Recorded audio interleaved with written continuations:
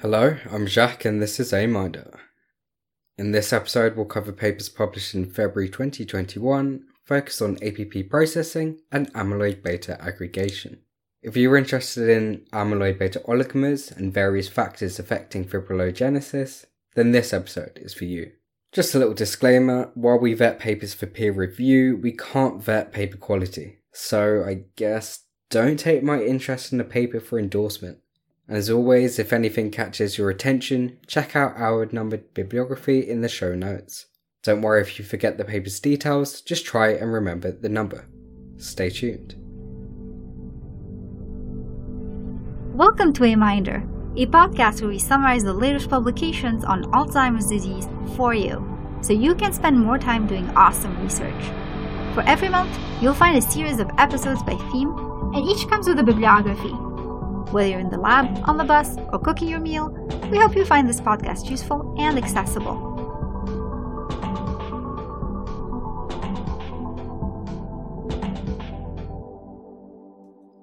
Not too many papers to cover, only 13. We'll have a short break after the first 6 papers on APP processing and the regions underpinning amyloid beta oligomerization, followed by the next day on amyloid beta fibrils and copathology. Alright, let's jump into it. Our first paper is titled Efficient Manipulation of Gene Dosage in Human iPSCs Using CRISPR-Cas9 Nicases by first author Yi and last author Eep. The journal is Communications Biology. Alterations in the copy number of single genes leads to autosomal dominant forms of diseases, including Alzheimer's disease. However, no human model system quickly and effectively recapitulates this effect of copy numbers on cells. The authors present a single-step CRISPR-Cas9 approach using paired Cas9 nicase variants to selectively knock out genes. To this regard, they generated iPSC lines with uni, bi, or triallelic APP knockouts and differentiated them into cortical neurons. The cells showed varied levels of decreased amyloid beta production and tau phosphorylation. The authors conclude that their gene dosage model furthers our understanding of disease mechanisms and aids in treatment development. It seems like it would be quite a useful model for determining the effect of APP on Alzheimer's disease pathology, so I'm interested to see where this goes. On to paper 2, titled Flexible and Accurate Substrate Processing with Distinct Presenilin Gamma Secretases in Human Cortical Neurons. The first author is Watanabe, the last author Okano. The journal is eNeuro. Though commonly associated with excessive amyloid beta generation in Alzheimer's disease, the normal functions of gamma secretase components presenilin 1 and 2 are uncertain. The authors aim to identify the effects of presenilin 1 and 2 knockouts on iPSC-derived neurons to provide insight into their normal functions. If knocked out prior to differentiation, dual presenilin 1-2 knockouts decrease the viability of cells. Dual presenilin knockouts after differentiation reduced amyloid beta and APP C-terminal fragment production, but this was not seen in presenilin 1 knockouts as previously reported, suggesting redundancy between presenilin 1 and 2 within gamma secretase. N-cadherin, another gamma secretase substrate, is not effectively cleared in presenilin 1 null neurons. The authors noted that presenilin 2 accumulated within gamma secretase in late endosomes and lysosomes, internal compartments thought to produce amyloid beta. The authors conclude that their cell model can be used to uncover the roles of presenilin in normal and disease conditions. Paper 3, titled Hydrophilic Loop 1 of presenilin 1 and the APP GXXXG transmembrane motif regulate gamma secretase function in generating Alzheimer-causing amyloid beta peptides. Apologies, that was a mouthful. The first author is Liu and the last author, Selko, is published in the Journal of Biological Chemistry. Factors regulating the gamma secretase-mediated processing of the amyloid precursor protein are uncertain. Using synthetic and familial Alzheimer's disease mutations, the authors highlight the importance of hydrophilic loop 1, or presenilin 1, for sequential processing of amyloid beta peptides. They reveal that hydrophobic loop residues tyrosine 106, leucine 113, and tyrosine 115 specifically interact with heterocyclic gamma secretase modulators. The GXXX G domain of APP further influences sequential amyloidogenic cleavages.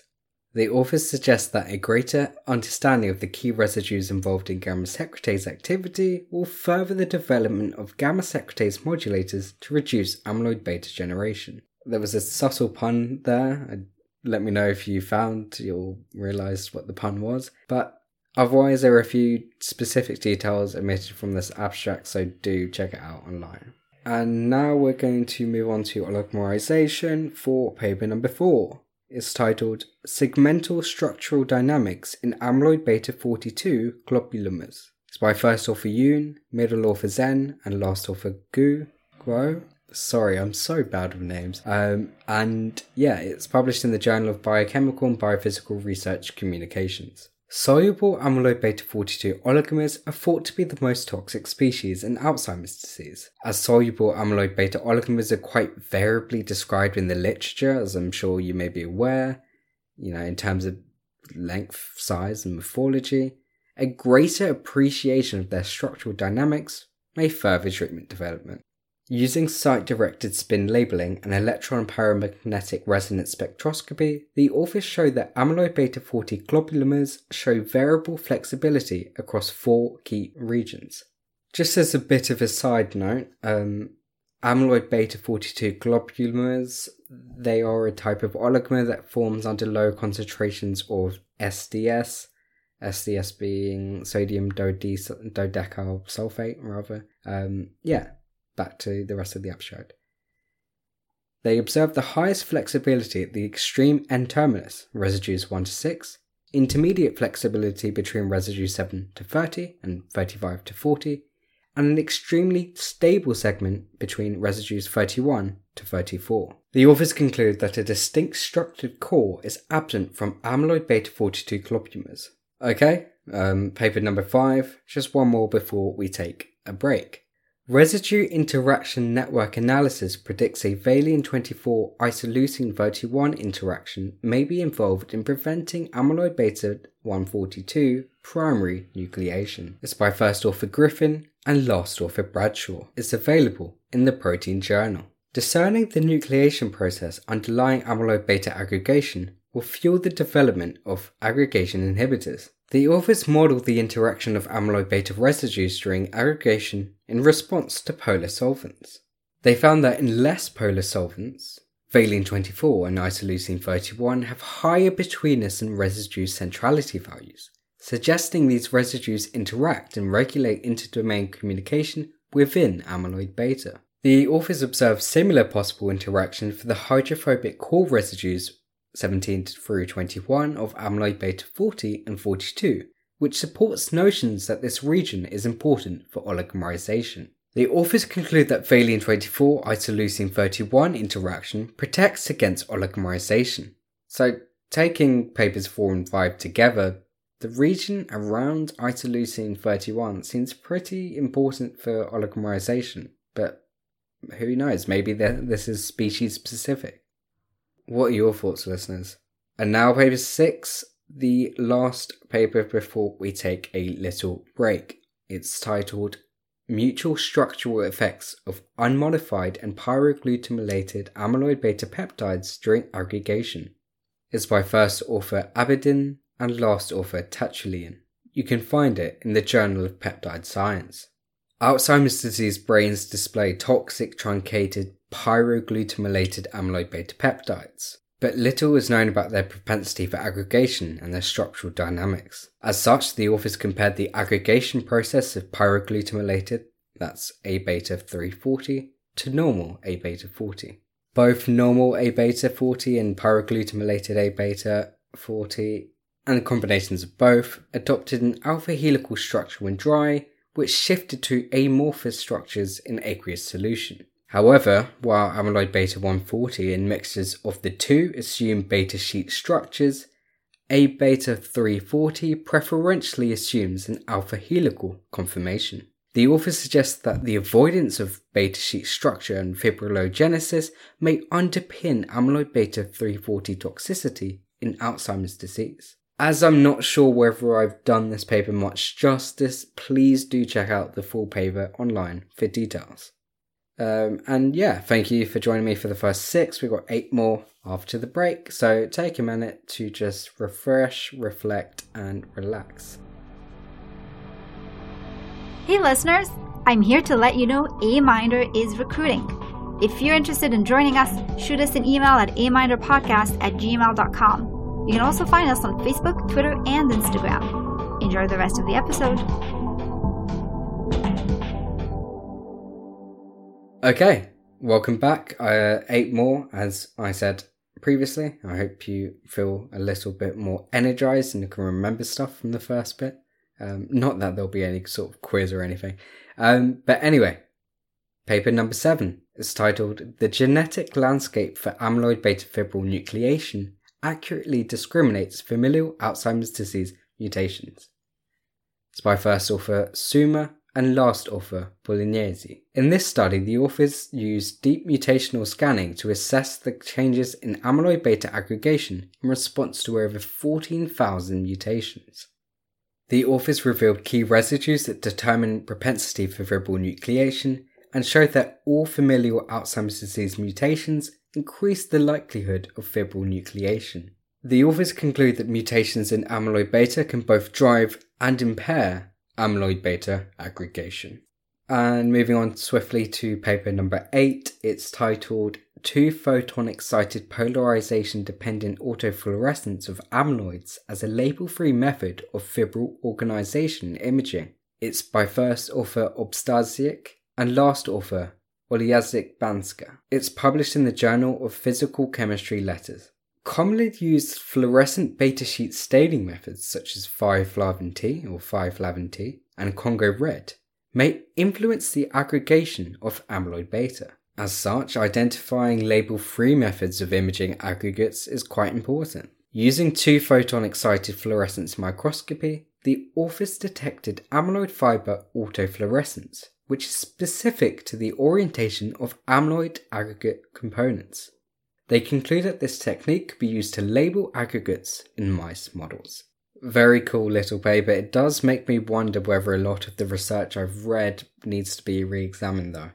So hopefully we can move towards label-free methods, if, more effective than what we currently have. The next 2 papers both mention hen egg white lysozyme. I hadn't come across it before, but it seems to be a protein used to understand fibril formation because its response to various solvents are fairly well characterized. That being said, I don't think the fibrils it forms can be classified as amyloid. So, yeah, on to paper 9, titled Chemically Modified Glycogens, How They Influence Formation of Amyloid Fibrils. It's by first author Holubova and last author Harubi. The journal is Soft Matter. The glycosaminoglycan polysaccharides are often observed in amyloid. However, it is uncertain how polysaccharides and their modifications alter amyloid fibril formation. The authors explored the effect of glycogen and cinnamol, benzol, and phenylacetal-linked glycogen on hen egg white lysosome and amyloid beta 42. The addition of aromatic ring-containing compounds promptly hastened amyloid fibril formation, except for phenylacetal, which delayed fibril formation. The authors conclude that pi-pi interactions may modulate fibril formation. Again, as I've omitted quite a lot of technical information in this paper, do check out the full thing if this piques your interest. On to paper number 10, same authors and similar ideas to the last paper. Does polysaccharide glycogen behave as a promoter of amyloid fibril formation at physiologically relevant concentrations? First author, Holubova, last author, Harubi. Yep, the same authors and the same journal. It's published in Soft Matter. In this paper, the authors studied the influence of glycogen, phytoglycogen, mannan, and cinnamol-modified glycogen on amyloid beta 42 and hen egg white lysosome fibril formation. All 4 polysaccharides promoted the fibril formation of both peptides, but higher glycogen concentrations strongly stimulated hen egg white lysosome fibril formation. The authors conclude that glucose levels influence disease-relevant pathways but may fulfill a pathological role as glycogen by interacting with the amyloid precursor protein. Okay, next is paper 11. It follows a similar line to the previous two.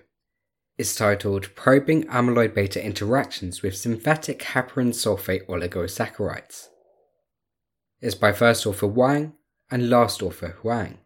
The journal is ACS Chemical Biology. In this study, the authors aim to determine how synthetic heparan sulfate polysaccharides interact with amyloid beta. They showed that the ones that are fully sulfated bound to amyloid beta and identified a positive correlation between polysaccharide length and amyloid beta affinity, binding affinity. Large hexa and decaheparan sulfated polysaccharides altered the structure of amyloid beta C-terminus and reduced its toxicity. The authors conclude that synthetic heparan sulfate polysaccharides are useful in modelling amyloid beta aggregation and toxicity.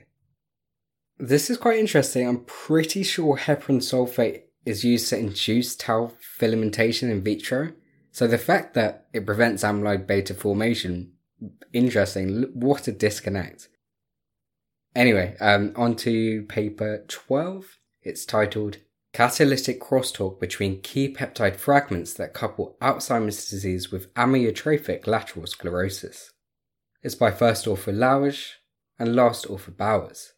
It's published in the Journal of the American Chemical Society. Just to preface this paper, TDP-43 is a DNA binding protein. It's associated with ALS and FTD. Cytoplasmic TDP-43 inclusions are seen in AD and seem to correlate with worse cognition.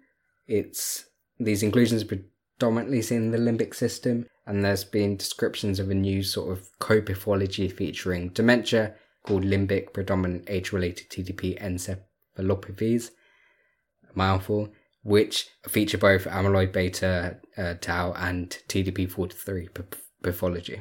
Anyway, back to the paper.